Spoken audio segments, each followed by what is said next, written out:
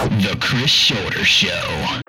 Hey, what's up, everybody? It's Shoulder Show producer JBK, and hey, it's time to get excited because summer is just around the corner. And when the temperatures go up, so does the amount of alcohol you consume. And look, I get it. You gotta quench that thirst somehow, and why not get a buzz in the process, right? But I thought this would be a great opportunity to share with you just a few observations I've made as someone with a disability who drinks alcohol responsibly. Observation number 1, if you meet somebody with a disability who is of age and wants to drink, let them, without being concerned that something might go wrong. If someone is confined to a wheelchair and wants to have a shot of something to loosen up, what's really going to happen?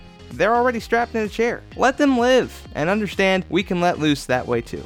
Now, if they can't drive their wheelchair out of the bar or get home, that's an entirely different concern. An observation I've made personally is that if I'm drinking and I start walking better, that's when you need to step in and say, hey, JBK, let's get you a water. And finally, I've already told you the act of driving sober can be complicated for me, so if you invite someone with a disability out for a night of partying, make sure you do the following. Set the time and meeting place pretty early so that we can set up our ride to and from way in advance. Walk slower than you normally would to make sure your friend with a disability doesn't get lost in the mob of people bar hopping. And lastly, have fun. People with disabilities want to be heard like anyone else.